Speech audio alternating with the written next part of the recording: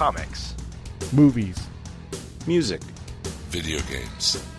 Technology. Blu-ray. Television. This is the HHW LOD Podcast Network.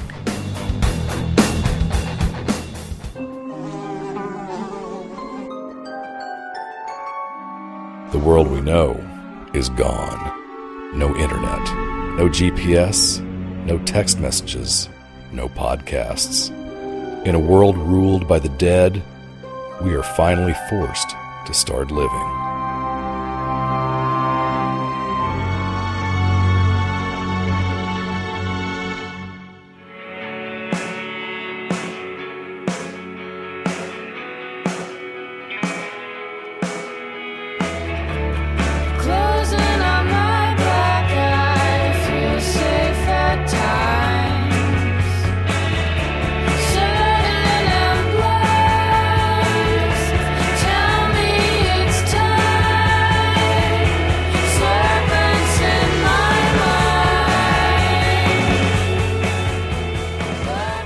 Happy Halloween, and welcome to episode 100 of the Walking Dead TV podcast. I'm Jordan from Jersey, joined tonight by Mr. Russell Latham, Mr. Jim Dietz, and Mr. Aaron Neuwirth. How y'all doing, gentlemen?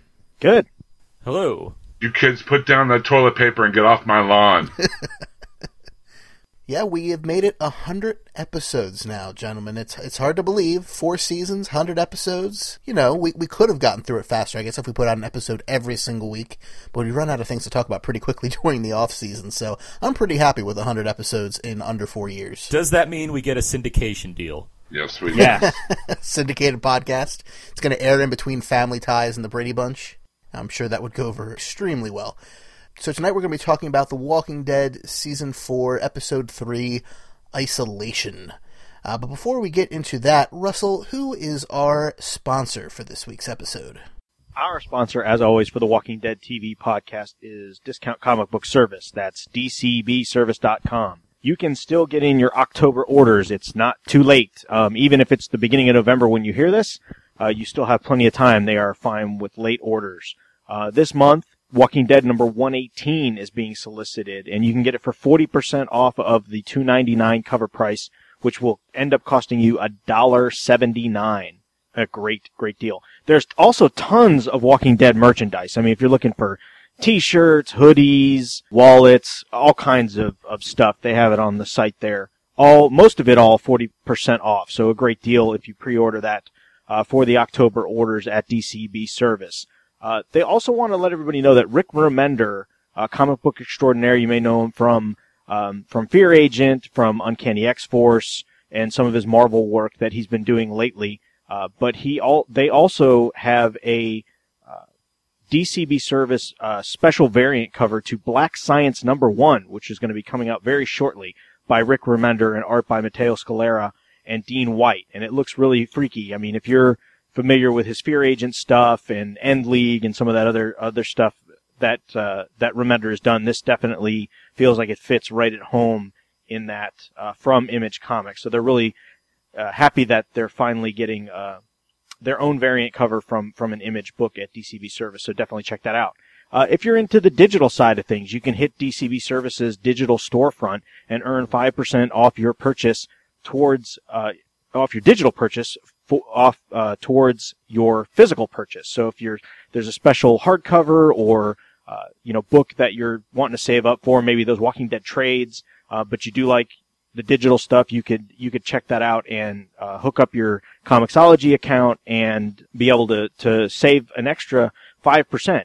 And if you haven't ordered in 1 year or ever been a customer at Discount Comic Book Service, you can use the code WD8 and get an extra 8% off your total order. So definitely check that out. Discount Comic Book Service, dcbservice.com. We appreciate their support of the Walking Dead TV podcast. Absolutely. Now, gentlemen, let me ask you a question. What do we want to talk about first here? Some news, some Walking Dead, or some Talking Dead? Because we've got a bunch of stuff on all three fronts. Should we spin the wheel? Oh, wait, wrong show. Why don't you go ahead and spin the wheel? Wrong show. Should we get the news out of the way first? Yeah, why not? So we've got two bits of really good news, everybody. The first is, if you played the Telltale Games Walking Dead video game, not the first-person shooter one, but the one with the actual story and the one that people liked. So the good one? Just announced, yes, exactly. They've just announced that Season 2 will be coming very soon. We don't have an exact date yet, but it will be before the end of the year, and in a very cool and exciting move, although not really unexpected, you will be playing as Clementine this time around. And if you played the first season of the game, which I highly recommend you do, you know very well who the character of Clementine is and why that is awesome. I love the Telltale version of that game. It won Game of the Year, too, in quite a few places, including the VGAs. So, I mean, it was really well regarded. I know their Fables game just came out, based on Bigby Wolf from the Fables comic, and I just really, it's great to see this style of game, this adventure game, really come into its own and really, show off what's really great about this style of game is the storytelling and how close you get to the characters and the choices that you have to make. I mean, there are a lot of hard choices in that Walking Dead game. Not everything is black and white as they are, or binary as they are in a lot of other games. So I'm excited to see more of that gameplay and more from that team. So that is great news. Definitely. And our second bit of big news is that The Walking Dead has been renewed for Season 5, which is not a surprise at all. And in a note that I'm very happy about, and I think most of us are very happy about, at least so far, Scott Gimple will be returning as the showrunner. This is, of course, the first season that he's running the show on AMC, Season 4. Season 5, he will be continuing. If you remember, last year around this time when we got the note that they'd be renewing for Season 4, that's when we also got the note that Glenn Mazzara would be leaving and Scott Gimple would be taking over, or at least that Glenn Mazzara would be leaving. I don't remember if we got the Scott Gimple note then, but so this time we will get the same showrunner back, and so far I've been very happy with Scott Gimple's work. Yeah, so this will be the first time that somebody has stayed as showrunner for 2 solid seasons, provided he makes it through all of Season 5, I assume. Right, exactly. Don't and he's been it. with the show longer. This will just be him as a showrunner 2 full seasons. So, best of luck to him, and I can't wait to see what he's got left for the rest of this season and for next season. Alrighty, so let's get into the episode recap, gentlemen. Season 4, Episode 3 is entitled Isolation. It was written by Robert Kirkman himself, and it was directed by Dan Sackheim. I hope I'm pronouncing that correctly. And I also noticed in the credits that this episode was edited by Kelly Dixon, who anyone who's a Breaking Bad fan or who listened to the Breaking Bad Insider podcast will probably recognize that name. So it was very cool to see it in the credits. Those are nice fun facts about this episode, yeah, all right. She is a quality editor. And for people who don't really pay attention to these type of things, editors make a really big difference in movies and television shows. You'd be amazed what they can... The turds they can turn into gold and vice versa are pretty amazing. That said, I wouldn't say this episode was a turd. Whether that was Kelly or not, who knows? Isolation starts off in the inner courtyard, and we have Tyrese, who's explaining to Rick, Carol, and Daryl that he found Karen and David's burnt bodies. And Tyrese demands that Rick tries to find the killer, and Rick tries to calm Tyrese down. It turns violent pretty quickly. Tyrese attacks Rick and Daryl. They fight back. Tyrese gets a bloody face. Daryl eventually pulls Rick off Tyrese before it goes any further. And Rick pretty severely injures his hands, and he's horrified with what he just did. I didn't buy the scene at all. I agree with you. And what was it about the scene that you guys didn't buy? I just didn't buy Tyrese having that type of reaction and things getting out of control and everybody acting that way. Like, it didn't ring true. I mean, we've seen Tyrese be around other people that have died that he's been close to and traveled with. Now, granted, maybe not this close, but it just, I don't know. It just seemed like it exploded out of nowhere. And the dialogue, and it just, I don't know. I can't really, it just flat out did not work for me. I felt like, when I first started watching this episode, I feel like as much as episode 2 was like this tour de force, in my opinion, and episode 1 was really solid, I was just like, I'm not, I had a really bad feeling about where this episode was going from the start. I basically agree with what Russ has to say here. I mean, and overall, I mean, I think that, we'll get to overall. For this opening scene, I agree with what Russ had to say. It feels like this was something that occurred because the plot needed it to, as opposed to something that I would think makes sense for what's going on with these characters. I understand the logic and the anger and the frustration going on in a scene like this with Tyrese and with the others involved, but it didn't feel like this came in an organic way as opposed to one that needed to happen because that's what the script said to happen. Fair enough. And I would have been fine with him having like an explosive reaction that didn't involve him kicking the crap out of Rick and vice versa. You know, if he just started, you know, I don't know, railing or, you know, just yelling or bolted off and Or like Carol did later in the episode with the water tower thing. yeah, exactly. Or just decided he was going to pick up his hammer and go outside and go, you know, bonkers, like as we'll get to what he did later. But yeah, it's just the fighting part of it, the physical confrontation he had with Rick and with Daryl. I just didn't buy. Or just the one punch. I mean, I could have bought that. Yeah, But, like, it just kept going, and that's where it kind of lost me in being too over the top. Like the bit with him and Daryl, like Daryl kind of waved Rick off, right? I mean, you know, he was like, Yeah. it's okay. You know, I get, you know, he's not thinking right. I got it handled. It's fine. If they would have taken it to that step and then stopped it and then just had him be distraught, I would have totally bought that. I completely agree, and I actually thought Norman Reedus was kind of the quiet hero of this episode. He did a lot of nice little background character work that worked quite well for him and the fans of Daryl. Also, earlier in the episode, Dr. S and Herschel are dealing with some patients, and they lose one right in front of them, and Dr. S has to prepare to put him down, which I thought was actually another nice, quiet moment with him just opening up the pocket knife and the scene cutting away to something else. It worked, because the first two scenes of this episode, one's Glenn and Maggie, and the other's digging graves, and the second one is the Dr. S sequence. Then we get to the Tyrese stuff. But the early sequence is it for, you know, less than a minute into the cold open, you get a feel for what's going on in this episode, and it happens to be the flu has taken hold, and more people were dying and whatnot. And it was, you know, it set an atmosphere for what's going on in the prison right now.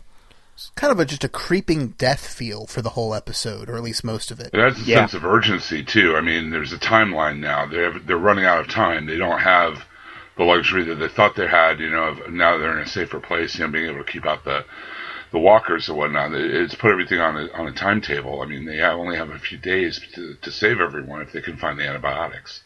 Later, we have Herschel bandaging up Rick's hand, which he injured in the fight with Tyrese. And he comments on the group situation, and that everything they worked so hard to keep out just found its way in. And he tells Rick the details of the flu situation. It's spreading, and another council meeting is going to be scheduled the next day to decide what they should do. And at that point, we also have Tyrese and Bob Stuckey working on burying Karen and David.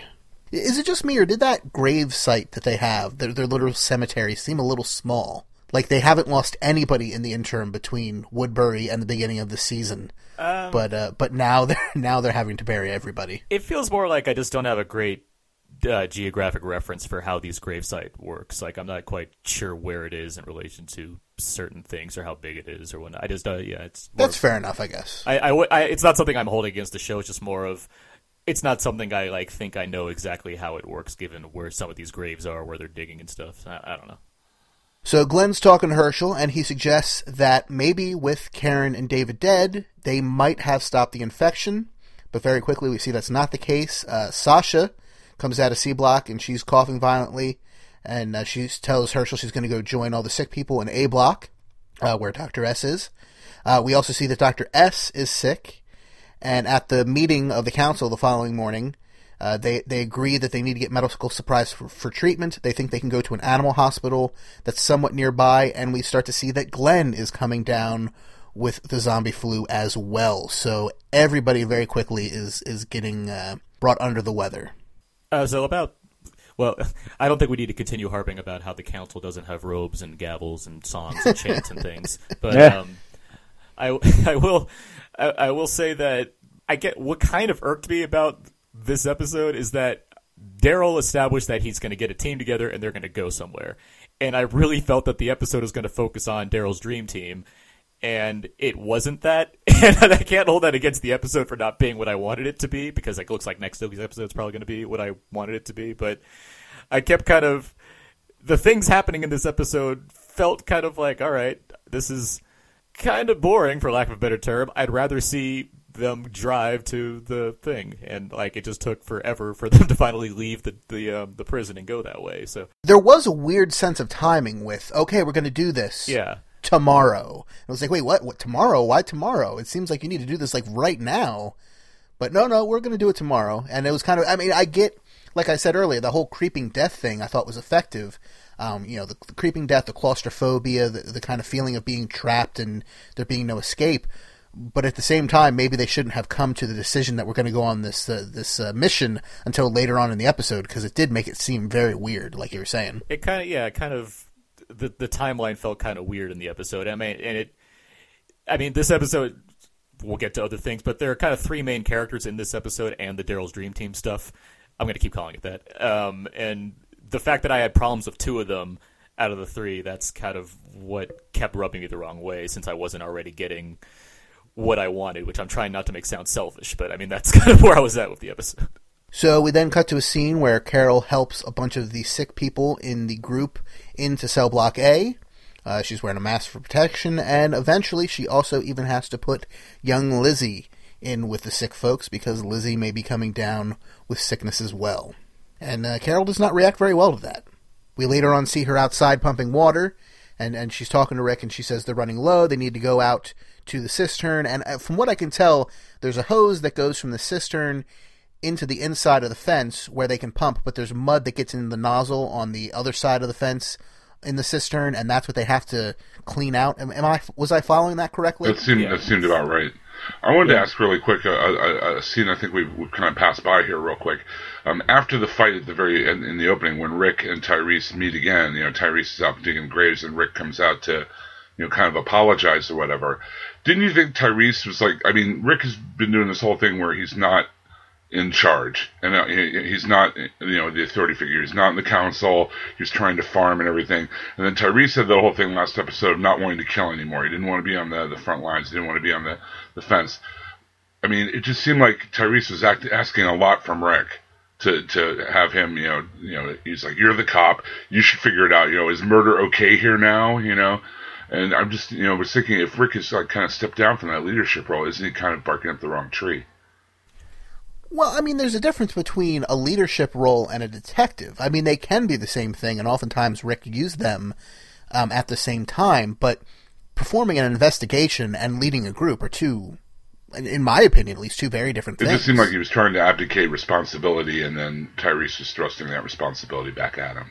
I see what Jim's saying, and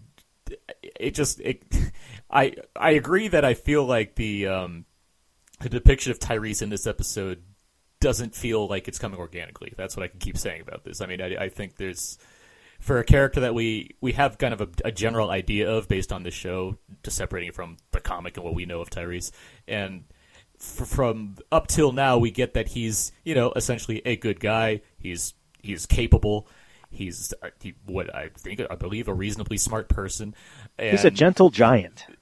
He is. There you go. He's a gentle giant, and the show's kind of it's pushing him in a very specific direction, so it can get him to basically the last scene in this, or the second to last scene of him in this episode, as opposed to doing something that feels like it's coming like from who we know this character to be. I feel like it's doing a lot to expand on this character in a short amount of time, as opposed to having set up things about him in advance that get us to understand why certain things are being said, why his rage is coming out a certain way, why his actions are happening in a certain way. It's not completely unbelievable. It just didn't quite click with me, and I take it Jim as well, and Russell for that matter, based on kind of the opening scene and just even the conversation he had with Rick.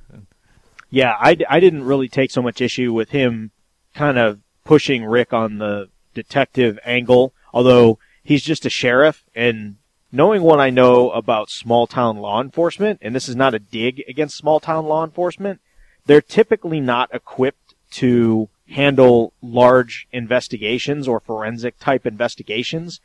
Usually it's a larger entity that comes in and deals with that. So I guess I was looking at it from that angle. Like, I don't see Rick as this forensic detective guy. I see him as a sheriff's deputy that works a beat. To Rick's credit, he does solve the crime, but I mean, right. Right. But I mean, that's more minutia. I mean, it's really right. Yeah, I did totally. the conversation they had was just people being stubborn, and that kind of annoyed Right. me. Yeah. Rick tries to apologize, and Tyrese is like, "No, you better follow this crime," and it just like Yeah. it doesn't. I get where it's coming from, but for some reason, it just felt off. Yeah, I agree. I totally agree with that. Yeah, I just didn't buy it. So after Rick talks to Carol and they have a disagreement over when they're going to go clean out the cistern, she wants to do it today, he wants to do it tomorrow, and like you guys say, then he talks to Tyrese at Carol's urging, and they have their little argument. Rick then goes and talks to Carl, and he asks Carl to go to the office block where all of the people who have thus far not been exposed, as far as I can tell, to the flu. He wants them to go over there and act kind of as a guard, kind of just as a authority figure in training, if you will, with his gun, keeping everybody safe, making sure everybody stays in the building. And I actually thought the use of that new location was actually very effective. It was new, had different lighting to it, a very different feel, and helped branch out the geography of the prison a little bit more. I agree with that. Yeah, I agree. I mean, things that didn't involve Carol and Tyrese kind of made me happy in this episode. Actually, I like kind of some of the we like. There's a lot. Basically, Herschel is my hero this episode, along with Daryl. But I mean, there's a lot of good stuff going on, just kind of in setting up the world of the prison and the world around it and whatnot, which is something that I did kind of have a problem with last season. And so I'm happy that the show is delivering on developing more of this prison. We understand there's other cell blocks where people are. What the living situation is in the prison with the pumps and the kind of the various jobs now that there are more people involved and stuff. Like I like all these details. So over at Daryl's dream team, because I'm going to adopt Aaron's phraseology there. We can call it DDT. The DDT, the DEET, if you will. The DEET is Daryl, Michonne, Bob Stuckey, and then Daryl is trying to recruit Tyrese as well. Interestingly enough, over half of the African-American cast in that vehicle by the end of the episode. Yeah. It was nice to see, but it was also, like, the odds of that happening are so astronomically small, it just made me laugh a little bit. Thankfully, I don't think any of them are going to die in the next couple episodes. Yeah. I hope not. My favorite scene of the whole episode was when Daryl asked Bob if he wants to come along, and Bob was shocked that they would actually want him along, and Daryl goes, "Can you read this word?" And I forget, it was some compound or medication or something like that. Clonazepam, let's just say, something like that. Yeah, and Bob reads it off. He goes, "Yep, we definitely need you to come along." That was a funny. That was a good one. And I just laughed. I thought that was awesome. Again, another highlight for Daryl Dixon / Norman Reedus in this season. I think he's.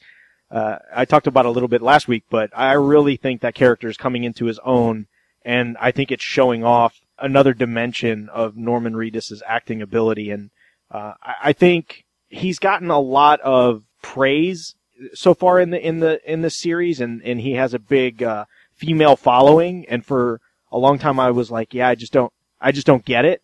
But so far, seeing what they've done with him this season, I'm like, he is a shining star of this show finally, and just not that he was a complete slouch and a waste of space in seasons 1 through 3, but they are using him to great effect in season 4, and I really, really like every scene so far that he's been in. It's been noteworthy. Russ and I are on the same page this week. I agree. I noted this in my my write up of it. I mean, Norman Reedus is he's doing what's needed of him, and it doesn't feel like there's any wishy-washiness going on with his character. He just feels like he's an effective presence. Norman Reedus is acting the part well. His role is written in a way that doesn't feel frustrating or misused or any way. It feels right for what is required of this person in this show. And on top of all that, he really sells the action scene later with him and Michonne and Bob and Tyrese. Oh yeah, he really has like the crossbow foo down, Yeah. So like I said, Daryl tries to convince Tyrese to join the group, and at first Tyrese refuses, but then eventually, after talking to Sasha some and another conversation with Daryl, I believe, he eventually, by about 3/4 of the way through the episode, decides to join the DEET and go with them on their mission. And that badass Dodge Charger. That was apparently Zach's, which I can buy. That seems like the type of car that kid would buy. It's the fastest car they had. The only car that wasn't a Hyundai. Yeah. So over in the office block, which remember is where Carl is keeping watch, Herschel is deciding he's going to go out into the woods, gather herbs to try and stabilize the sick. And Carl immediately notices, you're going outside, you're not supposed to go outside. And despite the fact that Herschel tries to assert some dominance in the fact that I'm on the council and I'm older than you and bigger than you, Carl has a gun, and Carl is ostensibly right in the fact that Herschel is breaking the rules. So eventually they come to a compromise. Herschel will go out into the woods to gather the herbs, but Carl's going to come with him. And they never bring it up, but that means leaving that section of the prison unguarded, which seemed to be, to me, to be very counterproductive, but it was not a problem as the episode went along, so it's not a big deal. So they go out into the woods, they have a nice little conversation. Carl almost shoots some zombies, but Herschel talks him out of it because there's really no point. They're faster than the zombies, there's only a couple of them, and they don't need to do it. And Herschel gets his elderberries. Now, when you guys saw that tent, did you think maybe that was going to be the head in the bag that Rick encountered? Was that a couple episodes ago now? No. I know. I figured that was way farther away, and that was in like a clearing, wasn't It was like a clear area. This one was in the... I really like the that forest setting up there, and it was a nice kind of atmospheric location. Mm-hmm. And was that the first time we've ever seen a zombie in a bear trap? Because that feels like it's a long time coming. Yeah. Or some kind of animal trap. I don't know if it was a bear trap technically, but it seems smaller. Jim, I think I cut you off. What were you saying about the tent? No, when I first saw the tent, that's what I thought. I thought they were going to pan over and show that bag with the head in it. But yeah, that would have been a fun callback, I guess. But I mean, I didn't really think that was the case. And I was also more taken by the tree walker, which I have many names for: stump walker, petrified walker, mossy walker, yeah, jolly green walker. Rip Van Walker. Yeah. I think this was... Walker Texas Ranger. Sorry. No, that's right. I think this reiterated the turn that Carl has taken. If this was season 3 Carl, he'd have shot those walkers regardless of what Herschel said. The fact that Herschel was able to talk him out of it without him, throwing a fit or getting pissed off or having an attitude, that he just kind of saw Herschel's point of view and realized that was the right thing to do and walked off with him, again, I think shows how that character has grown from season 3 to season 4. What helps is that Scott Wilson really delivers in this episode a couple times. Oh, yeah. The first ones. I mean, it could have come off as like something akin to one of the kind of the Dale speeches from season 2, where it just seems kind of naggy as opposed to advice and, driven in a way that makes you actually want to follow through on said request. And it's got, certainly no offense to Dale, but or at least the actor, but poor Jeffrey DeMunn. Jeffrey DeMunn, yes. I really like how Herschel's been handled as a character to address Carl in this episode. And I do like the scene quite a bit. I liked how it played out and what the kind of implication was, and where we have gone from season 3 to season 4. And of course, we must mention in this scene and the one before it, Carl is wearing Rick Sheriff's hat again. Yep. And has the aluminum baseball bat do-it-yourself silencer. Yes. So we then check back in with Rick, who goes out into the tombs to investigate the courtyard where Karen and David's bodies were found. He looks at the blood trail, he walks around a little bit, he follows the blood trail, and he finds a blood pattern on the door. It looked to me like a handprint, and he sighs and he glances away, and then we come back to him later on in the episode. This seems to be all of the investigation he does, and this seems to be enough to give him what he needs. And I have guesses or assumptions, I guess, as to how he figured out who did it from that. But was I missing something? Was it just the fact that it was a handprint that was a certain size, and that narrowed down the list of possible people it could have been, and then he just put 2 and 2 together? Or was there some other major clue that I just missed? Well, I think that helps, along with things that Carol does in this episode in an effort to show Rick show Rick kind of the light in which who he thinks is responsible. That said, I would not be surprised if there was some eventual deleted scenes or something on the Walking Dead Blu-ray that maybe strengthen his... He finds her headscarf from last season. It's just exactly that. A little post-it note that says Carol was here. Now, wasn't there that part where he looked at the bloody handprint that was on the rail or whatever, and it looked like a smaller handprint, like not a man-sized hand, but a woman-sized hand? Well, yeah, that's what I was referring to, but I was just wondering if there was anything else that I'd missed. Like, was there a ring indentation on that he recognized from her, or, I don't know, is she missing a finger or something, James Doohan style, and so he recognized it, or... I think it comes down to the extent of it was a handprint. It was smaller than his handprint, so we can deduce that it was a smaller person, most likely a female, from that kind of logic, and... Yeah, I mean, you go with who else is in this prison, who else would know where to look for certain things at this early stage of quarantine, so on and so forth. I mean, there's a lot of ways he was able to rule out people for sure, and I think he combined that with things that also happened in this episode with Carol that lead up to the eventual "did you do this?" question. Right. I agree, though. I do feel the the deducing was a little like, hey, did you do this? Like it was a little jumpy, jumped up. And the product placement of him then looking down at his hand and him holding the Staples button was, I thought, a bit heavy. Yeah, that was easy.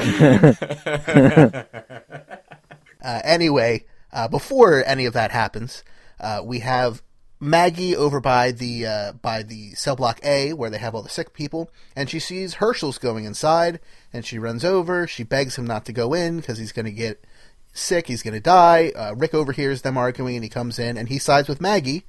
And then in a scene that had me pumping my fist in the air and going, yeah, Herschel, even though I kind of in the beginning disagreed with him, he brought me over to his side, which is always a nice thing. It's rare for it to happen on a TV show like this, particularly like what you guys kept saying with Dale in like season 2, where he'd make some impassioned argument and I'd go, that's dumb.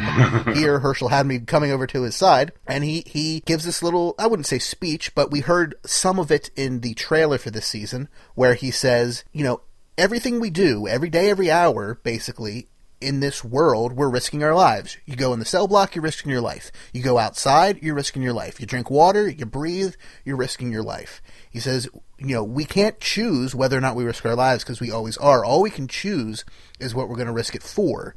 And he says, I can help these people, and therefore I am going to help them. And it's not a discussion, it's not up for debate. I can help make these people better, I hope, and so I'm going to try. Because if I go in there, maybe I die. If I don't go in there, maybe I die. And it's not for you to tell me not. And eventually, Maggie and Rick decide to let him walk through. And he does just what he said. He goes in, he starts giving people elderberry tea, which apparently really does help against the flu. We kind of get a few little montages of him going around talking to different people, including Glenn, who seems very sick. Yeah, I'm right there with you, Jordan. I was completely on. I was on board with Herschel, and I would say that I had a little kind of teetering as to which way I should lean on this one. But after Herschel said the words that he did, I was just, yes, like, do that now. Like, you've convinced me, sir.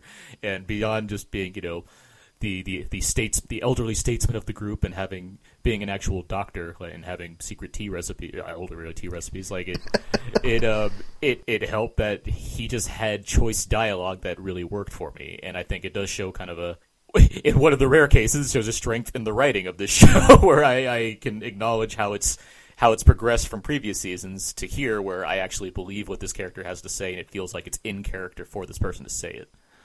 Plus, you gotta love the line when, I forget who he tells it to, but basically when they question him, he goes, veterinarian's orders, which I thought was pretty funny. That was pretty, yeah. There's a little bit of humor. There's like a fleas joke that Michonne told. There was some good stuff here. I agree with what Aaron was saying before about Scott Wilson being really strong this episode. He had a lot of really good moments that kind of stuck out like that to me anyway. Yeah, I think it's a case of the speech itself was written well, but the delivery, I think, exceeded the speech. The way that Scott Wilson gave that speech and the way he put inflection on certain sentences, the way he kind of has that southerny drawl, you know, to the way he acts in the role. It just really, I just really bought it. It was just very, very well done. I mean, I wanted to stand up and clap, you know, for him, you know, and just kind of shake his hand because it was a great argument, a great speech, and it made total sense. I mean, like you said, you know, we could take a drink of water and die tomorrow, you know? Right. I think the other thing it had going on its side in terms of Walking Dead speeches is, and I think this is particularly relevant because this was a Kirkman-written episode, Kirkman, particularly in the comics, likes to have his characters speechify, if you will. Yes. He likes to have them go on very long monologues where they explain their position, reiterate their position, and, just elocute very proficiently on their positions. And sometimes it works, sometimes it doesn't, but it's usually very long. And the really good things about this speech, not just the delivery and the writing, but it was pretty short and concise. It was, maybe a minute, 30 seconds to a minute? And in the comic, that might have been 4 pages, who knows? And it might have been just fine, just because it's 4 pages. I'm not saying it's bad, but here it was good, and it was to the point, and it was delivered really well. Agreed. I mean, I feel like there were some speechifying moments that happened in season 2 involving Dale, and again, I'm not trying to pick on Dale necessarily. It's just more of kind of where the show was at that point, and it's a good counterexample for Herschel. Sure. Yes. They fill a similar role, and where it feels like maybe the audience was supposed to be on the side of I feel like I had trouble following which character I was supposed to be supporting in certain Dale-like speeches, since as using that as the counterpoint to Herschel, and I don't feel like I'm confused as to where I'm supposed to be putting my sights on and in things that have involved Herschel thus far. And it kind of broke the mold, right? Because we've seen so far in this series, if some character, especially seems like an older character, has some great impassioned, thought-provoking, decision-changing speech, that they're not very long for this world, and Now, we don't know what Herschel's, ultimate fate is going to be, but at least through this episode, he made it through. Yeah, definitely. I think that was brought up on the Facebook page as well. Kind of the cliche of the show is the second someone starts showing a little character development, they get offed. And so far, we haven't seen too much of that. We lost Beth's boyfriend. Besides that, I think we're good. And really, he said maybe 2 sentences before and that? he left behind that sweet car. Yeah. So Exactly. He's serving a purpose. Yeah, man. Good job. And we lost, was it Phineas? It was Phineas, right? Not Ferb. We lost Phineas. Phineas, Yeah. yes. Yeah, that 30-year-old pretending to be Carl's friend. I got it. Yes. No, he's really like 21 or something I know. like that. I remember looking it up. He looks 30. I get it. It's that voice work, man. It ages you. So we then catch back up with Daryl's dream team, DDT, the DEET, as they drive towards the animal hospital. And we get another scene that we had in the trailer, and that's them hearing over the radio, Sanctuary, Sanctuary, and then the word survive. Now, as was pointed out on our Facebook group page, I believe it was Terry Bernard who said it. I could be wrong. But it was much less clear than it was on the trailer. Robert Nigro. And that could be just because it was... Oh, it was Robert. Thank you, Robert. It could be that it was mixed differently, that they just decided on a different edit. I thought it was just as effective here as it was in the trailer, though, and maybe a little bit more realistic, because it seemed like in the trailer, it went from some static to very clear English very quickly. They did a reverse Bane. Very, very nice. So, and of course, like you might have seen if you watched last week's episode of The Talking Dead, we get them listening to the radio, and as they are listening, they're not paying attention to the road, because Daryl is not very good at multitasking, apparently. And he starts slamming into walkers, and they go into a little bit of a swerve. They throw on the brakes, they go over a hill, and as they crest this small hill, you go from 5 walkers, 10 walkers, 20 walkers, 50 walkers, to what is, according to Greg Nicotero, about 7,500 walkers on the other side of this hill. We got a full-fledged herd of zombies, and it was pretty awesome looking. Yeah, it was enough to fill up a We Are the World zombie-themed music video. I'd like to buy the world a Bloody Coke. Yeah. I did like that a scene involving a character not looking at the road and then swerving around didn't lead to the car being flipped over completely, a la Lori. For once. It was nice that it was just, nope, we're just overrun with walkers now. That's why we have to leave the car, not because we've crippled our only means of transportation. So that was a nice touch. But yeah, that was an impressive herd that we that we had to look at there. It negates the argument of, well, if he should have just floored it.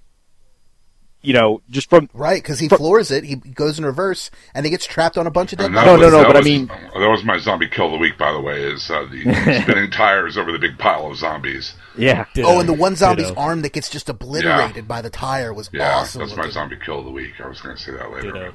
But sorry, we cut you off. No, it's fine. But I meant initially, once they swerve out of the way, and then they kind of stopped when they knew stuff was in front of them, and I was like, well, why didn't they power through? But then when you cut away and you see their 7,500 zombies walking in this big old herd, it wouldn't have mattered how fast you were going or how much you plowed through. There's no way you're getting through that many, through that kind of a herd. And you probably would have made it worse for yourself, because by the time the car would have been stopped or the pile too big, you'd be totally engulfed in zombies. So I like that.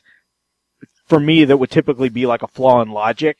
And after it all played out, it was like, no, it's probably good that they didn't do that, or Daryl was thinking ahead or whatever, that, you just didn't just power through it. Yeah, right. For sure. And it made an awesome scene. Oh yeah. It was a good looking scene. So they get trapped on the pile of zombies underneath the real wheels, and they abandon ship, or car as it were, very quickly. Luckily, like you guys are saying, they were on the edge of the herd. So they start piling out of the vehicle and making their way away from it into the woods, killing zombies as they go. But Tyrese is in kind of a panic state, a fugue state. He's overcome by shock, it appears, and at first he won't get out of the vehicle. He just sits there as the zombies get closer and closer. But then he finally grabs his hammer, jumps out of the car, and just starts wailing away on the zombies. A scene I thought was cool, because we get to see Tyrese and the hammer finally wrecking shop in the way we've always wanted to, but also at the same time, a little bit eye-rolly in just how many zombies were around him, and that they would all stay just out of biting distance, but within hammer hitting distance. It made me roll my eyes a little bit, but it was still really cool to see. I mean, I didn't roll my eyes at it just because I was like, this is a scene just like the comic. And right, it's what I wanted to see. It's just, the imagery to me didn't suggest eye roll. I guess I took it fairly on its level of TV logic. But I mean, I like this scene for the sake of the imagery that I got from it, and I do feel one of my issues with Tyrese this episode is that it feels like it was constructed to get Tyrese to a cool scene like this, as opposed to an episode that was built to construct this character in an appropriate way that felt fitting with the rest of the show so far. And the payoff is that I get this cool-looking scene, but it kind of sacrificed some character there. So I can only hope that from this going forward, we'll see, now that we have kind of a chunk of Tyrese to know about, we can move onward and upwards in terms of how we handle him from here on. But, I mean, we'll see. But that said, cool scene. I mean, it's hammer time for Tyrese, and it looked pretty cool. And the group eventually meets back up. Tyrese comes out of the woods and meets up with everybody else. He's covered in zombie guts, but he is alive and appears unbitten. Which is unsurprising, because I would be very surprised if they killed him off this early. Yeah, that was just a great scene for people that aren't familiar with the comic to get a taste of what the comic fans loved, and it was different enough that it was good for us comic fans to see as well. So yeah, for me it totally worked. I didn't really have an eye-rolly moment like you did, Jordan. I kind of expected it, when I saw it, when he was kind of phased out in the car. I was like, oh, here's the moment where he's going to be surrounded and just totally wail on everything, and they're going to think he's dead and he's going to come back. So, well done. It calls back to, a couple things actually, because Rick had to deal with this too when Lori died, and he went all chop on the other zombies in the prison when he had to clear out the ward there. Although, yeah, obviously we didn't see him get swarmed by walkers as much as he was the one that was swarming them. He was the one who knocked heads with an axe. Yes, thank you. Wordplay.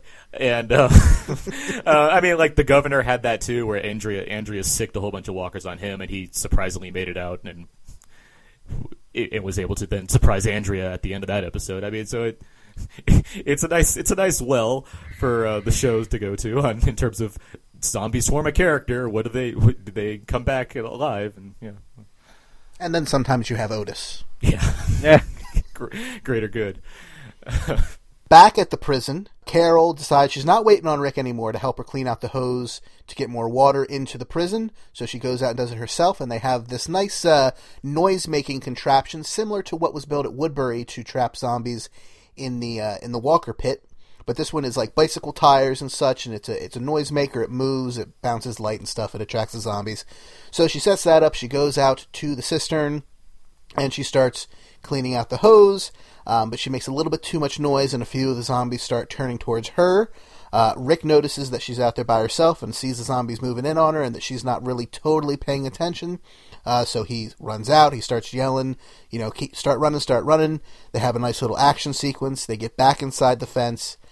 Rick tells her that what she did was stupid and careless, and as she walks away, Rick says, I noticed how far you're willing to go to protect this group. Is there much you wouldn't do to protect them? And she says no, and he asked, Carol, did you kill Karen and David? She pauses briefly. She says yes, and then she walks away. And that is the end of the episode. That was kind of another scene that didn't exactly work well for me, and I think it was just based on the way that's how they ended the episode. I think we had this great high moment of Daryl and company getting attacked by this herd and the tension with that, and then we get this moment that's just this kind of meh ending to the episode. Like, to me, at that point, it wasn't this huge reveal or revelation that Carol had burned the bodies. I think it was kind of sort of choreographed when she knocked over the water and kind of had her freak out moment, and then went outside, kind of danger be damned.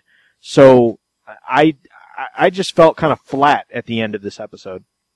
I think what it was, honestly, and I brought up the editing before, and I hate to blame this on Kelly Dixon, but I think it was the editing, because there was definitely something strange to the ending of the episode where it needed a second and a half trimmed off after she said no, or after she said yes, or it needed a second and a half added after she said yes, or it needed an additional musical sting or a shot of Rick in there. It was just, something was off about the actual way it ended structurally. And I think had it had a musical sting or a shot of Rick looking stunned in a different way from a different angle, or just if it was timed differently, I think it would have gone over much, much better. Because I agree, it was very strange, but it shouldn't have been. For me, it's like a hindsight type of situation where I feel like if we knew from the get-go, so the last episode ended on the basically a cliffhanger of these bodies are burned. Who did that? And I feel like the whodunit took away from what happened in this episode, because if you got rid of the whodunit aspect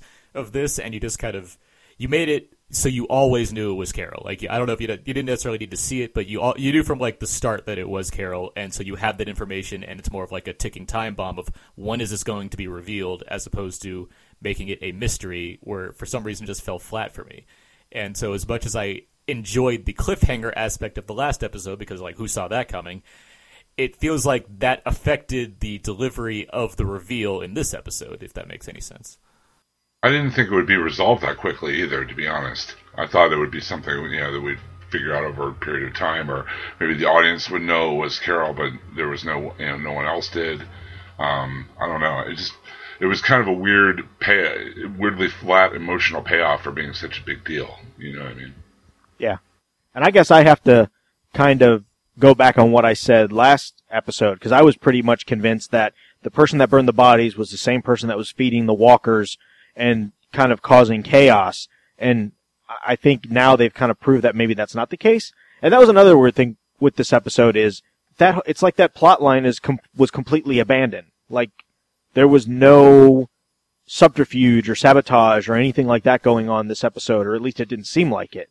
Yeah, I agree with you, and I think it's easy to say that they're more than likely not the same person at this. I'd be very weird if Carol was the one feeding rats to the water. Like, that's regardless. It's the kind of, but yeah, I agree with you. It did kind of, we forgot about this plot, like in wake of murders that happened, which I mean that's also a credible thing to be researching as well. But it maybe it could have worked better if we did divide it into a DDT episode and then like have a side episode of that focuses on the prison and focuses on who killed these people and who's been feeding rats to the walkers. But yeah, these are a lot of subplots to try and work into a episodic show. So I could see why we can only address so many things, or else it just becomes too cluttered. And that's pretty much my problem with this episode. I think it is too cluttered as it is. Yeah. As you're trying to fit in arcs for Carol, Tyrese, Herschel to an extent, and then also have this action plot going on the side. So there's a lot being balanced here, it feels like the characterization suffered in the case of Carol and Tyrese for me, and that's where I'm at in this episode. You know what I thought? Because we had this dangling plot thread of this sabotage going on. I thought that when Carol knocked the water over in her frustration and her outrage, I thought we were going to see like a rat sitting at the bottom of the water bin, or, you know, something in there that shows that somebody's maybe been, you know, fouling up the water supply, and that's why these people were sick too. That would have been cool. Yeah, and then when that didn't happen, I was like, that, again, that's kind of when it hit me. Oh, Carol's the one that burned the bodies. But then it hit me also that, what happened to this whole plot of the sabotage? Like, that was completely abandoned in this episode, and it was a huge thing in episodes 1 and 2. I mean, you know, they began the, episode 2 on that, you know, making a point of that, and that, you know, there's something going on that's, you know, stirring up all the walkers and, you know, all this kind of stuff. And it's just like, it's almost like they forgot about it this episode. Felt a little off this week. Felt like kind of a step down. Well, I mean, we'll get to like the Busters and all that, and I know there's a voicemail coming up that I think goes into Carol a little bit more. So I'll be curious to say what I can after we hear what that's all about. But for the most part, yeah, it just feels like there were some issues here, and it's, you know, I don't think the show's perfect, obviously, and I'm happy to kind of poke the holes in it where I do. But I did think that there's, you know, there was great stuff in here involving Herschel and involving kind of the Daryl's Dream Team plotline. So it's more aggravating that I couldn't like this more, because I did feel like the episode sacrificed some things involving the Carol plot and things involving the Tyrese plot that didn't quite get me on board all the way. Well, let's jump right into it then, gentlemen. What would you rate this episode from 1 to 5 Busters? I'll go. I gave it a 3.5 Busters out of 5. I pretty much just explained every reason as to why, but yeah, I did think the Herschel stuff was very strong. I did like as much as I know the action stuff's always good on this show, pretty much. I can't think of a time where I was displeased by the action things happening. So I mean, it once again pulled through, and it did make me, you know, enjoy that aspect of the episode, especially given that I try to watch this because I enjoy, you know, character drama stuff, and the action just comes as a bonus on The Walking Dead. But this week, it just felt like the action was really something I wanted to see more of, and I didn't quite get that. Instead, I got kind of Carol and Tyrese plots that didn't quite work for me. I'll give it 3 Busters. If it wasn't for the herd scene with Daryl and crew and the Charger and Herschel's monologue, I think this would have been like a 2.5 on the high side.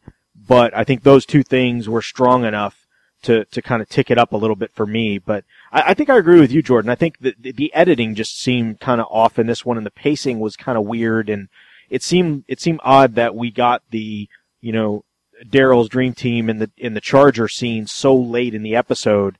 And maybe part of it is a little bit of bias because that's the sneak peek that we got early on in the season 4 trailer, but then in kind of a, you know, preview of next week's episode, we kind of saw that. So, but yeah, there were too many things I think in this episode that just didn't work, as we discussed earlier. So 3 for me. I give it a 3.5. I liked parts of it. I really am in the same camp as Aaron. The parts that I liked very much. The Daryl, you know, Daryl's A team, and the parts that Scott Wilson brought to this episode. I mean, not only that one monologue, but also the scene with him and Carl, the scene with him and Dr. S, the scene with him and Glenn at the end. I mean, he really, for me, this was like a real showcase for his acting ability this episode, which makes me think that he's probably going to get killed off, which really makes me kind of sad. But 3.5 for, I mean, those redeeming qualities. And I get what you're saying. It seemed like the pace, it wasn't even so much the timing as the pacing. You know what I mean? The editing and the pacing of this episode that seemed kind of off. So my friend, when we were watching this episode, because we were kind of like, where's this Daryl thing happening? My friend at one point said, when are they going to get to the fireworks factory? Which is a Simpsons quote, but it just made perfect sense to me. It's like, when is this exciting thing going to happen that seemed like it was teased for a good 40 minutes before it was finally delivered upon? Right. I will give the episode a 3.75. I liked it a little bit more than the rest of you guys. I actually didn't have as many problems as it may have sounded like, and I liked a lot of the individual pieces, but I didn't think they fit into a cohesive whole very well. And I don't know if that was the editing. More for the editing I was saying was just that last moment in particular. But it just felt like they were trying to do too much in this episode writing-wise. And while I liked most of the things that were going on in the episode, it felt like they shouldn't all have been there. It just took away from the other pieces to have so many things there. But at 3.75 for me, I was still happy with the episode. I just wish maybe some of the elements had been moved to next week, or maybe left out altogether. What did our listeners on Facebook think, Jim? Well, we have a really active Facebook group, by the way. If you're interested and you listen to the show, you should probably hop on. It's the Walking Dead TV Podcast Facebook group, and we'd be happy to have you. We have a lot of posters this week who have a lot of interesting things to say. Everard Santa Marina gave it a 4 out of 5 swollen Tyrese eyes out of 5. I hope that what was bad in this episode was overcome by a lot of good, which is kind of what we were saying, too. Philip Hurd gives it a 5 T-Dogs and nailed it for him. Apparently Tyrese hasn't seen the Nebraska episode and doesn't realize Rick will get ruthless on you if you push him too far. And what's up with Dr. S? Hasn't the guy been to med school and never heard of the elbow cough? At least give Herschel a wet wipe or something. I agree there. That was kind of gross. Of all the gross things on the show, to have someone cough in your face. 4 coughs. And cough blood in your blood, face, not even just snot and phlegm and Because that's nastiness. real. That happens. That's like, come on, what are we doing? Right. 4 coughs out of 5 for Mike Jones. I don't know if I buy the Carol story yet. 4 out of 5 busters for Karen Bailey. 3.5 for Mary Turpecki. I loved every scene with Herschel, especially ones with Carl and Maggie. Seems really like the dream team of Michonne, Daryl, and Tyrese. Bob seems sketchy to her. Somebody needs to get on making a new meme with the opening of the A-Team, but with Daryl's dream team. The D team. Somebody, one of our talented listeners who can do such a thing, get on that. Chop, chop. Max Sofer gives a 4.5, just like the old days, out of 5. That was a pretty good line. Daryl to Michonne. Sarah Ann Howard, 3.5 for me as well. I love the zombie herd action. The dream team and Herschel is becoming one of my favorite characters. I'm not at all happy about the Carol storyline. 4 bloody lung cookies out of 5 from Christopher Levine. David Gleason could only give it a 2. It got so boring and predictable. 4 hammer shots to Manson's head out of 5. I guess we'll be talking about that next. You better It was believe nice to see Ty cut loose. That was from Roger Austin. 4 out of 5 useless bandanas on the face from Robert Nagra. Jimmy Tucker gave it 4.5 megahertz out of 5. 3.5 Herschel map drawings out of 5 from Shade Jenkins. And 3.5 strange brat children feeding walkers from Belinda Clark-Hake. And if you want to get on all the fun, we post all the news for The Walking Dead, and we have a lot of really cool and interested listeners who like to talk a lot about the show, different theories or whatever. Definitely check out our Facebook group, The Walking Dead TV Podcast. But yeah, we're kind of all over the board, mostly positive for this episode, though. And Russ, I think we had a voicemail for this week's episode, didn't we? We do. And real quick, I just want to mention that we had a little bit of a snafu here at the Walking Dead TV Podcast, and the voicemail line wasn't renewed. Shame on us. But we are in the process of getting that fixed. Then it should be the same as the old number, but I'll make sure we verify that once we get everything back and running. So I apologize for that if anybody's been calling the number and wondering what's going on. In the meantime, you can send us a voicemail through the email address if you wish. Comments at WalkingDeadTV.com. You could just, record yourself on your computer, laptop, phone, what have you, and just send us that file, and we will be happy to play that on the show, just like we will for one of our listeners right now. And let me play that. Hey guys, it's Brian Fuquay at Radio Fuquay on Twitter. Okay, you've got the second of the 3 I episodes this week, starting with the letter I. Isolation. Last week was infected, next week is indifference. And this week the obvious big topic is going to be Carol. Now it looked like last week you guys didn't care a lot for any of the parts of the episode involving Carol. I actually thought they were very moving, very interesting, and pretty relatable. But this week, I thought it was very interesting to see Carol having to juggle between being a loving, motherly figure to Lizzie versus her conviction to do what she feels is best for the group. And as we know by now, based on the outcome of what happened, that second side is going to prevail.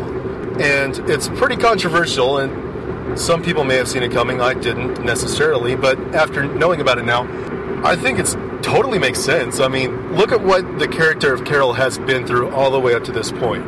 She was a beaten wife before the zombie apocalypse. She spent half a season worrying about her daughter and what her ultimate fate might be, only to come to find out that her worst fears were truly realized. and was presumed dead for a few episodes after the prison cleanse of Season 3. After all that, her current behavior is totally understandable. She's tired of letting life beat her over the head over and over and over. The pendulum has swung in the other direction, and she's taken the wheel for once. Now her stance is if anything else terrible happens to her, or the people she cares for, it won't be from her lack of trying, even if it means killing or burning 2 innocent people to protect everyone's lives. Apparently that didn't really work in the end, but we all know that now. Moving on to Carl. I've got to say, guys, Carl is still not staying inside. He's as bad as Kate from Lost. He's really getting on my nerves, seriously. I really don't care for him anymore. I thought he was right to get back the gun. I don't think it should have been taken away in the first place. I mean, that final thing that happened last year where he shot that dude that wouldn't put down the gun, I would hope that anybody else would have done the same thing if they were in his shoes. The guy wouldn't put down the gun. It's as simple as that. He told him like 800 times. Anyway, that's pretty much all I have to say for this week, and look forward to hearing your guys' episode covering this. Happy 100th episode, by the way. Dude, that's awesome. So, all right, talk to you guys later. Bye. Well, thank you, Brian. We appreciate the voicemail and the well wishes on 100 episodes.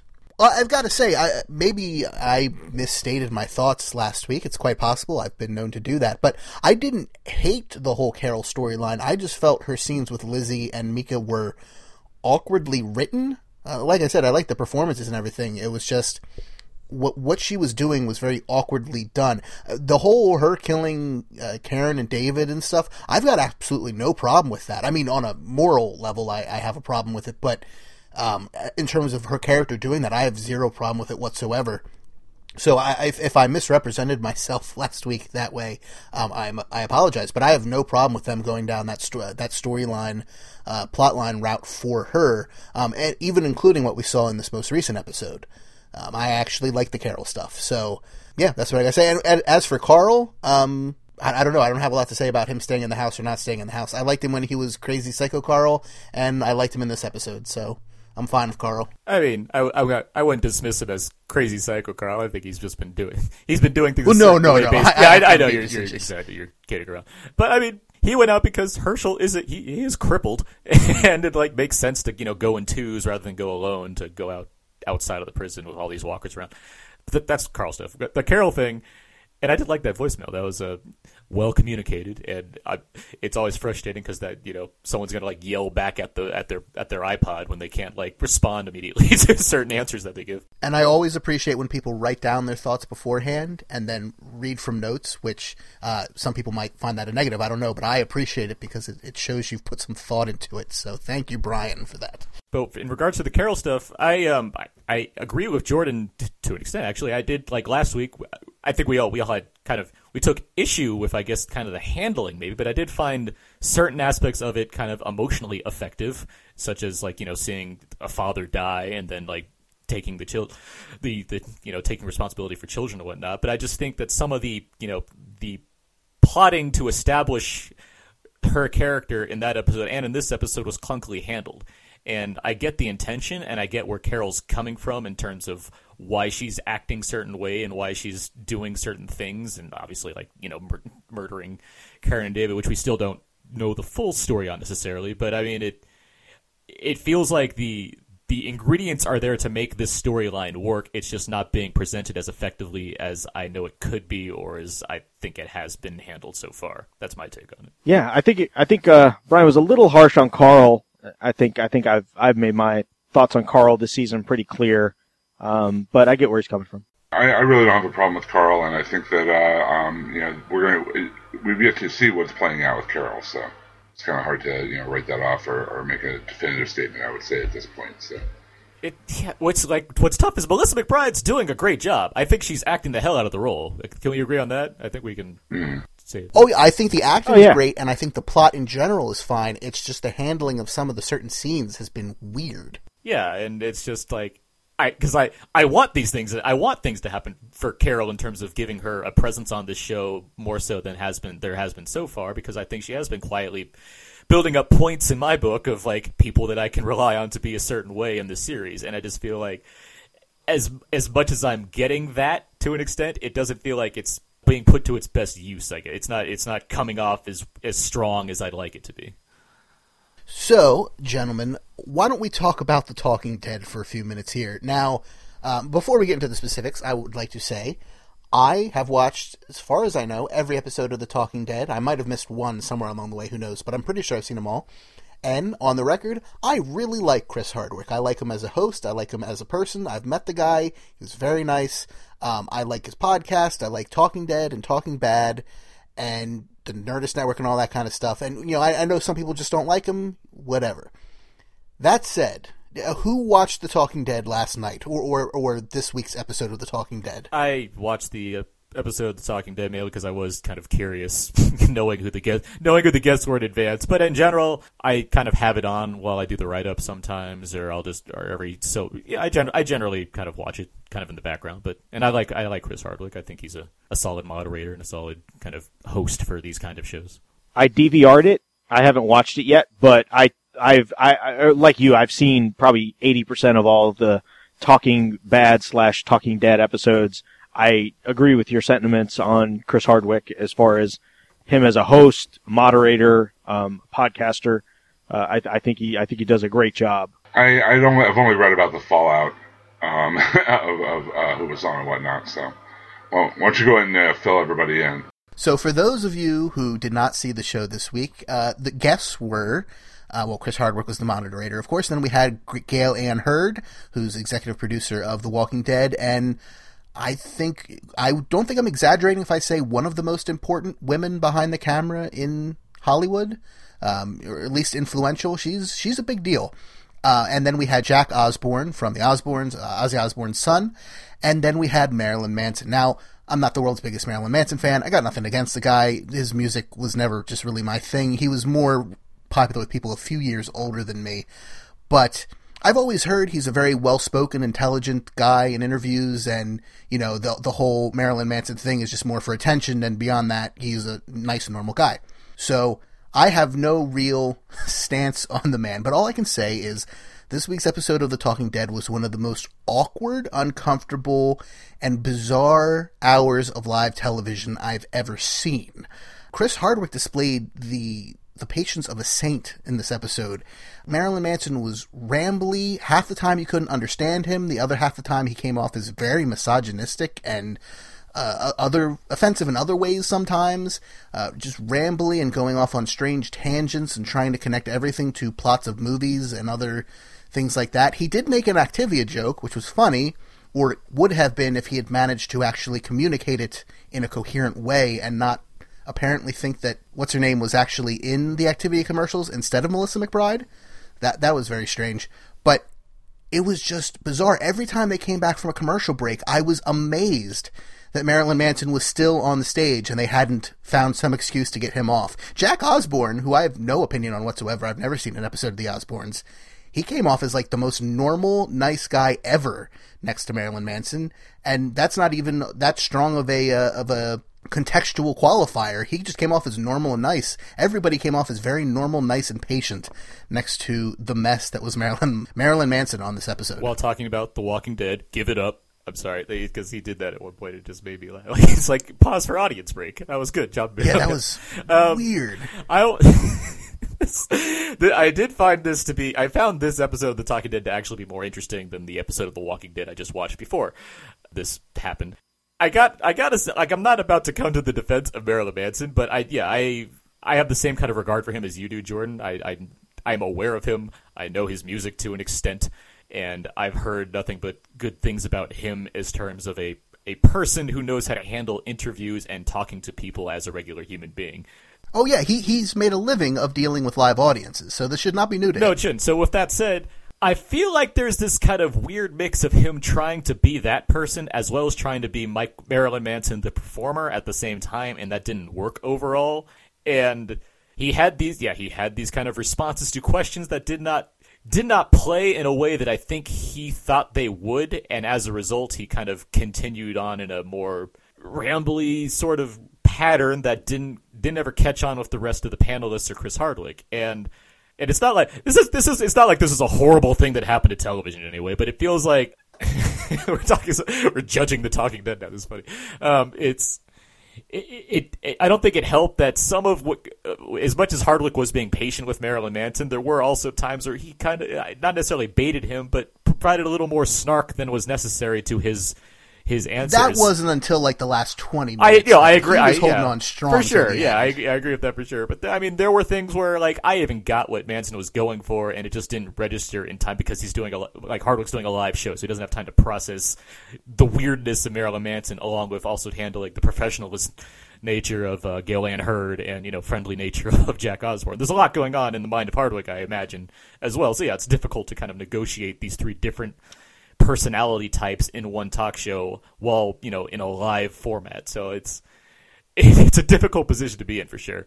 So yeah, it was just really weird to watch Manson perform on the Talking Dead, and I'll be curious if he ever comes back or not. Oh yeah, I gotta say, it makes me appreciate the Talking Dead, Talking Bad, and live TV in general even more, that this kind of crazy stuff doesn't happen all the time. Like, they did have that one weird caller, like Bob from Cincinnati or something, last season that was very strange and awkward, but A, compared to this, that was nothing, but B, the fact that you don't have guests all the time who just clam up or won't stop talking or keep cutting people off like Marilyn Manson was doing is pretty impressive, quite honestly. Yeah. There was one that just bugged me a little bit, because Marilyn Manson said, he said, he was talking about the rats in the prison situation, and he said, I think it's Carol's daughter. And I think it was very clear to me that he was referring to, the new daughter she has, Lizzie or whatever. Lizzie, and yeah. then Hardwick kind of wrote it off as the Sophia thing. We think we kind of solved it. And that was something that, for whatever reason, that rubbed me the wrong way. But it was just at that point, it was the first salient idea he had. And the sheer fact that he screwed up the delivery, I couldn't feel that bad for him. Yeah, I know. Because, it was just I think there's a lot. If anything, it's a lot of producer's fault as well. I mean, it's not fault. Again, it's not a horrible thing that happened. It's just an awkward scenario based on who was involved, the planning, the live format, all these things just didn't add up to a recipe of good-natured fun on The Talking Dead this week. It added up to kind of really cringeworthy awkwardness on The Talking Dead this week, which was interesting to me as a viewer to watch, but not, the thing I want to see every week on The Talking Dead. Oh, yeah. And I would just like to say, on behalf of men everywhere, women, I'd like to apologize for the amount of misogyny that was in that episode, because that was also just even if you took that out, it would have been awkward and uncomfortable, but that was just strange. How many times he managed to work in, menstruation jokes and such things like that. And burning bras, and I was just confused almost more than I was offended and baffled. Was he maybe altered? Oh, I mean, I'm no medical doctor, and I wouldn't want to cast aspersions that I couldn't back up medically or with any type of certainty, but he certainly acted in the way that is reminiscent to me of a person who has been altered by a chemical substance of some type. I'd just like to take the time to plug John Deere tractors. If it's Walker Legs or cornfields you need to plow. Oh, good. I'd forgotten about that. That was weird, too. I almost recommend people watch this episode just to know how strange it was. I think Mike Jones on the Facebook page posted a fun, out-of-context layout of all the different things that Marilyn Manson said to Chris, and Chris Hardwick responded with on the show. So you can check that out as well on the Facebook page. I also saw on Twitter, and I'll paraphrase because it was several days ago, but you guys know how a knock-knock joke goes, so I'll set you up. Knock-knock. Who's there? Marilyn Manson on The Talking Dead. Marilyn Manson on The Talking Dead who? John Deere tractors. Yeah. And that was pretty much the tone of the entire episode. Was just a lot of, what? So, it got a chuckle out of me. But that's all I had to say about The Talking Dead. I'd almost recommend people watch it just for how awful that episode was. And in general, because I generally like the show. And this has been Talking Dead, the show that comes after The Talking Dead, where we discuss The Talking Dead and everything that happened in it. This is Comedy Talk. I wonder if anyone will get that reference. But so do we have anything else to talk about this week, gentlemen, before we sign off and prepare for episode 101? Happy 100, guys. It's been fun to do this show. I mean, without getting into specifics, I would say that this is the most popular show that we have on the network as far as viewership, downloads, participation, etc. And so it's a lot of fun. It's a lot of fun to do it. Absolutely. Yeah, I'm very happy to be involved on a more frequent level these days. I've been I've been writing you guys for a while, just in terms of my thoughts on the show and whatnot, because I've enjoyed the various other shows on the HHW LOD Podcast Network, and it's nice to chat with you guys every week about The Walking Dead and be involved. And obviously the Facebook page is great too. I like chatting there, and it's fun to. It's nice to be at a show getting on its 100th episode, where we can continue to be doing this thing that we all really enjoy. And we certainly enjoy having you on the show as well, Aaron. So, before we get into our preview of next week's episode of The Walking Dead, which of course could contain some spoilers, we're going to have our normal outro for the show, and that is, you can leave us a voicemail, but we're not going to give you the number this week because it's not working quite at the moment. So instead, if you want to send us a voicemail, you can record an MP3 or WMA or an OGG or some type of audio file and send it in to comments@walkingdeadtv.com. You can also just send us a normal email that way. We'd love to hear it. You can also check out our Facebook page for the Walking Dead TV podcast. You can send us tons of messages there. We have a very active Facebook community, and it's very awesome. Check out hhwlod.com and walkingdeadtv.com for all of our great shows, like Half Hour Wasted, The Long Box of Doom, The Black Box, Out Now with Aaron and Abe, Aaron North, of course, and our brand new shows, Jersey Shore, and the very newest show on the HHWLOD Podcast Network, the Ichabod Crane Cast, if you're watching Sleepy Hollow. Which I hear is quite awesome. And of course, most of those shows can be found on Facebook as well. And you can follow us on Twitter at WDTV Podcast and at HHWLOD_network. I am at Jordan FRM Jersey. Aaron is at Aaron's PS3. Russ is at R. Latham. And Jim is at Yoda Jones. And so until there's no more room left in hell and the dead walk the earth, remember, thanks for listening for 100 episodes. Here's to 100 more. Say happy centennial. And next week on The Walking Dead, the episode is entitled, remember, this could have some minor spoilers, you never know, but it's mostly vague stuff. As Brian on the voicemail said, this is following the trend of naming the episodes after I words, which will continue for this and one more episode, I believe. The episode is titled Indifference, and the episode synopsis we have from AMC is: obstacles are encountered by the group members on a mission to find supplies. Meanwhile, conditions at the prison get worse. And I cannot even imagine what that means. Maybe they're going to start having guerrilla attacks a la Pootie Tang. Pootie Tang records. Yeah, well, all these broad sketches of what an episode can be. There you go. Sadate. Have a great week, everybody. So long.